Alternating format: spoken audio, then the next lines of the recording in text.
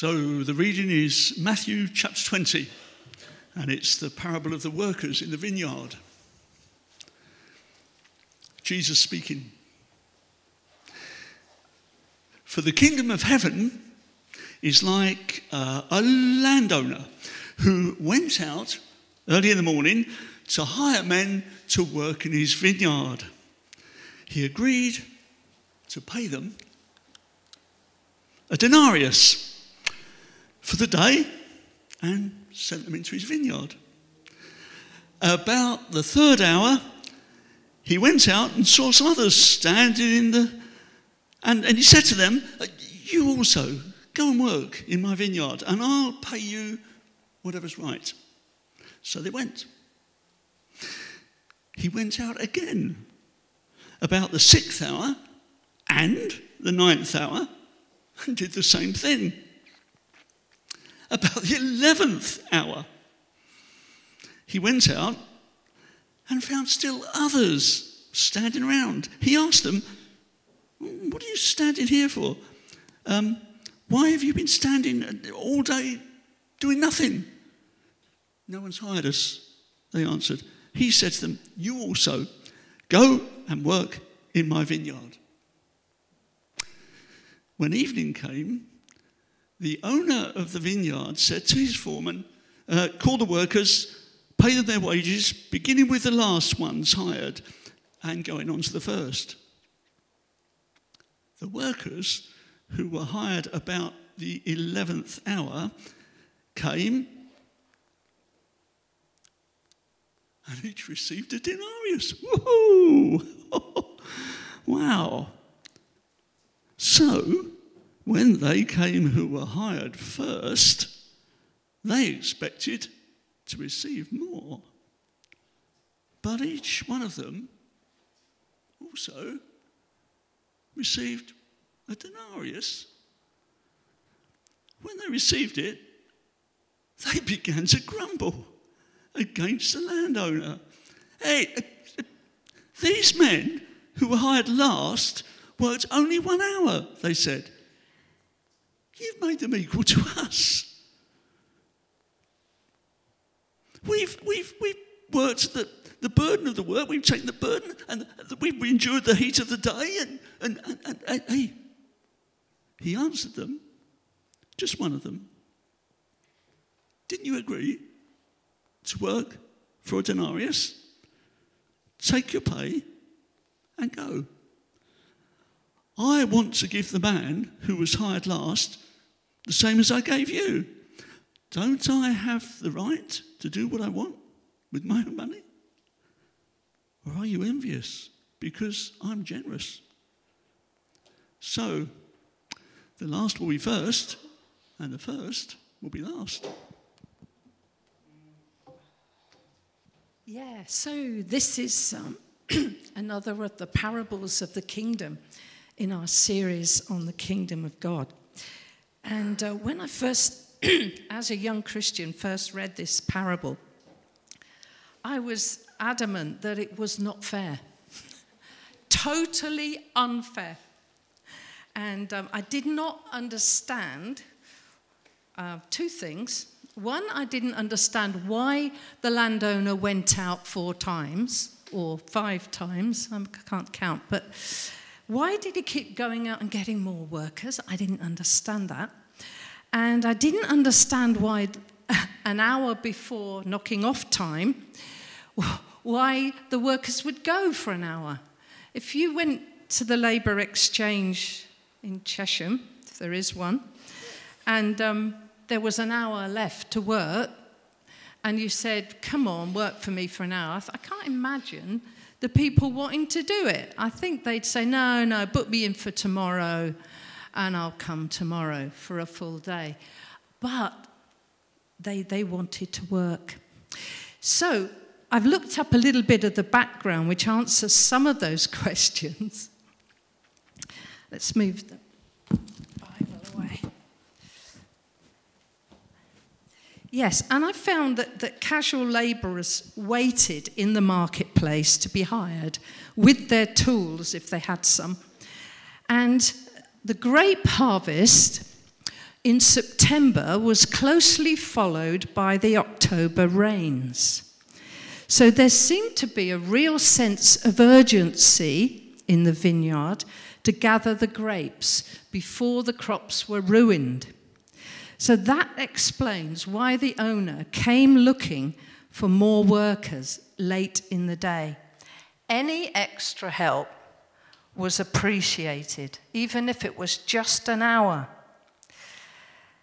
And the labourers, casual labourers, were living from hand to mouth. I don't really understand what it's like to live from hand to mouth. When I was a student, we used to run out of money towards the end of term, and then I understood what it was like to miss lunch just because you couldn't actually get it. But I've never had to live from hand to mouth, knowing that if I didn't get work, I couldn't eat. But that was the reality at the time.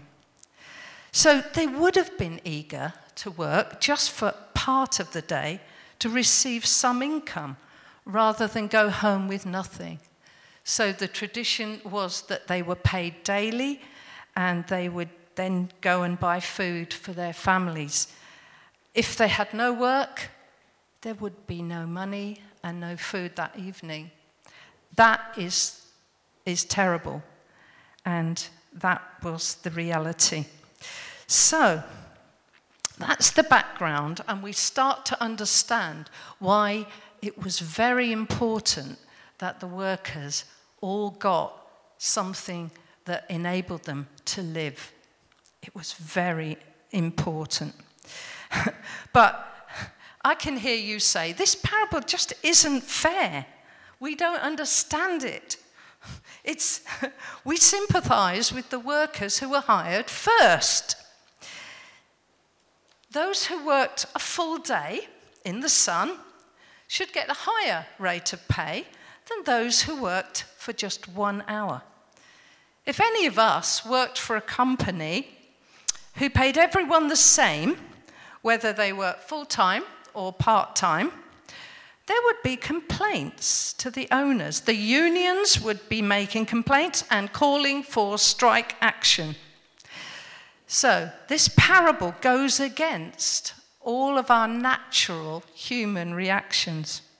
We want to judge and criticize the owner. And I did when I first read this parable. Most parables are designed to illustrate one Christian truth in a story that we would remember easily. And this one I do remember. So you and I are supposed to be like the workers, sent out by God to share the good news of forgiveness and to point others towards the kingdom of God. It may not seem at all fair that those called by God as a young person who have spent long years serving him should get the same reward as someone who comes to faith near the end of their life. We, in my last church, we used to go into an old people's home and we used to pray for mostly the ladies. There were a couple of gentlemen, but mostly for the ladies there. And a couple of them came to the Lord, literally weeks before they passed away. And yes, it's great. They were glad to be in the kingdom of God. We were delighted that they were in the kingdom of God. But they got exactly the same reward as some of us who'd been Christians for many years. But did it matter? No, it didn't matter. It was a cause of praise. It was a cause of praise. And this concept of grace is very important because in God's eyes, all of us have sinned and fall short of the glory of God. Romans 3:23. None of us are perfect. So if entry into God's kingdom depended on my behavior, my thoughts, my attitudes, I wouldn't reach God's standard. But thankfully, entering God's kingdom depends on God's kindness, sending Jesus to open the way to God's kingdom. We all received what none of us deserved because of grace.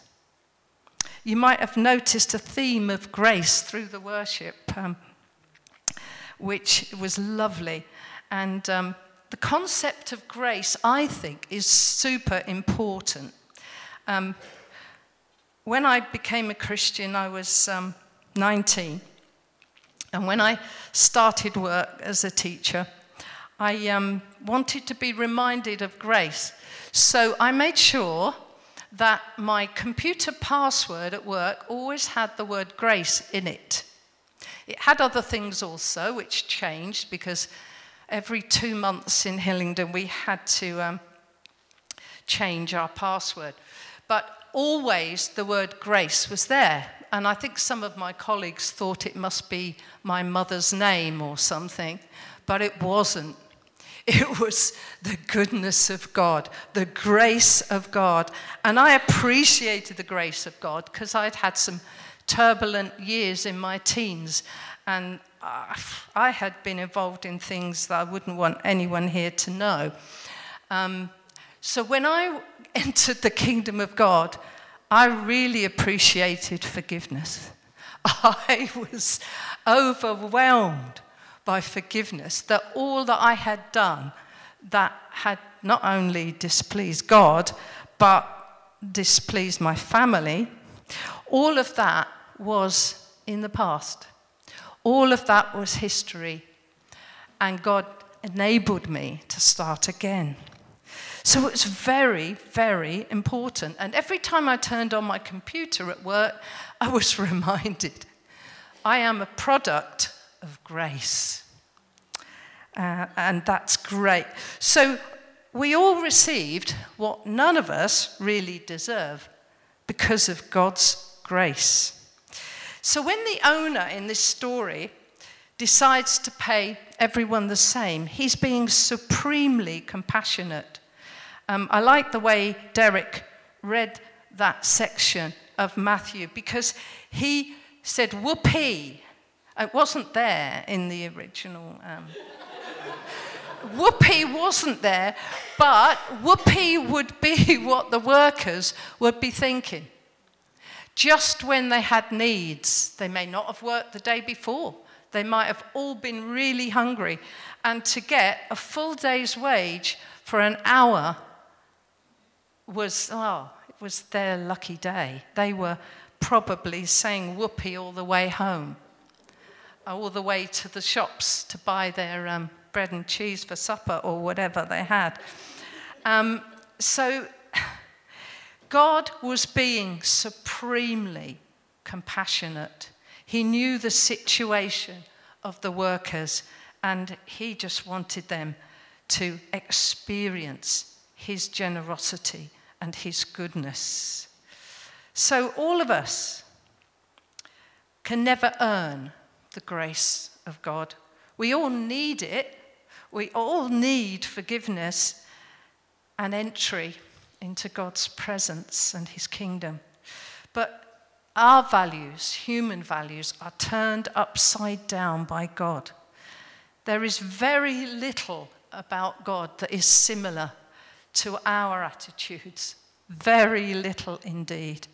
His attitudes are opposite of the world's values. So the world tells us that we get what we deserve. That if we work hard, we might get promotion, we might climb the success ladder, our incomes might increase. Except, of course, the reality is that sometimes promotion can depend on who you know, or even who you are in a relationship with. One job I went for, I didn't get, and the person who did get the job at this school was having an affair with the deputy head. And the deputy head, guess what, was on the interview panel. And so, of course, it was the other person who got the job. It wasn't me. And but thankfully, you know, I wasn't having an affair with anyone on the senior management, and I was happy to wait. So with the Lord, you know, there is no bias. There is no nepotism. There are no favorites. All his followers receive forgiveness. And we all can experience God's love and enter his kingdom, even those who've lived for themselves for 60 years and found faith late in life. I was speaking to someone like that this week. We were down in Devon, and I spoke to a lady called Julie, and she came to faith halfway through her life. I think she was about 40. And she said that this parable meant a lot to her, because it said that you are just as important as someone who asked the Lord into their life age 5. Just as important. And she was so happy to be in the kingdom of God that she trained for 2 years and works for the church now as an unpaid pastoral worker. So she's done the training, gone through all the study, but is not taking any kind of wage. And she is so happy to be in the kingdom of God and to have found faith that she is happy to do that. So this parable was significant for her. And God's grace is put center stage. The first shall be last, and the last shall be first. Now, when I read that, I wasn't quite sure what Jesus was getting at. I read a commentary which gave 3 possible interpretations, and I will tell you them, and you can make your own minds up. But the first that I read about was that Jesus was warning the disciples. Now, the disciples were the first members of the kingdom of God. They were the first sort of chosen ones, you could say. They were called by Jesus, and they joined the church in the very early days. But others would follow. First of all, 70, and then thousands, millions all over the world. So I think Jesus was saying that the first disciples must not claim any special honor because they were called first, since everyone is equally precious to God. I think that could well have been the original meaning of that line. It was also a challenge to the Jews, who, as I'm sure you all know, thought that they were God's chosen people. And they looked down on the Gentiles, the non-Jews. Now, if they were going to find faith, they would need to recognize that God has no favorites at all. That the non-Jews and the foreigners in their community were people God was concerned about. And then thirdly, there's the obvious interpretation that every person's service ranks the same with God. It's not the amount of years we have served our God that matters, but it's our hearts. It's the love that has accompanied our time in his kingdom. Have we been loving? Have we at all entered into that feeling of superiority because we've been a Christian a long time? It's easy to get proud. It can happen. So I asked the Lord, what analogy could I give you today that would help you to remember this? And trying to think of an analogy for this parable was very difficult because our lives are different and we don't experience the generosity of God very often. So what the Lord gave to me was the World Cup final. So in the World Cup final, every member of the winning squad gets a medal, whether they've played in every match or whether they were a 5-minute substitute in extra time in one early match. It doesn't matter. They all come up to get their World Cup medals or their runners-up medals. They all get the same medal. And so if you forget everything else that I've said today, remember that. We're all in the same squad. We all get the same medal. The reward is the same, whether we get saved 5 months before we pass away or whether we got saved at age 5 in the Sunday school. We all get the same reward.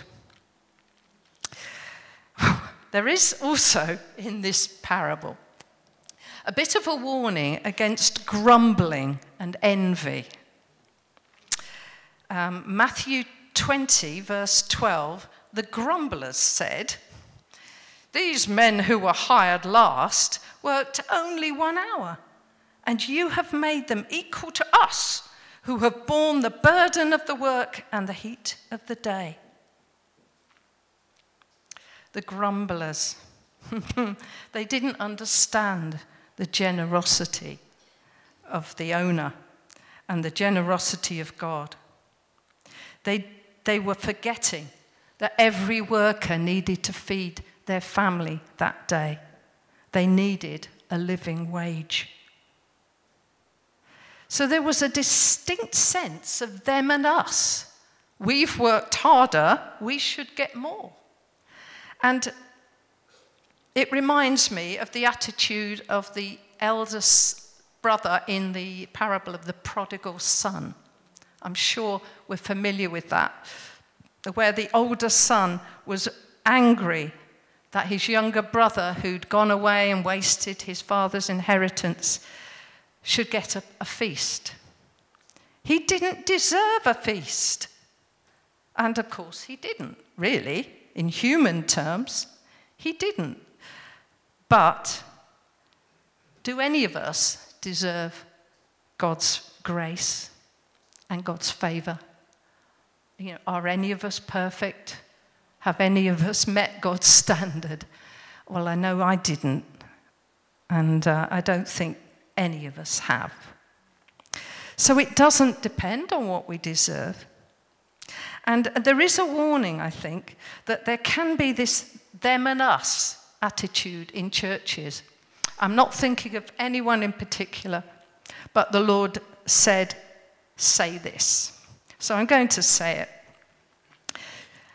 Do not think that because you've been in the church a long time, you are somehow superior, somehow more favored by God than the person who walks in from the street, the person who may be very different from us, may have financial struggles, may have emotional struggles, may be very needy indeed.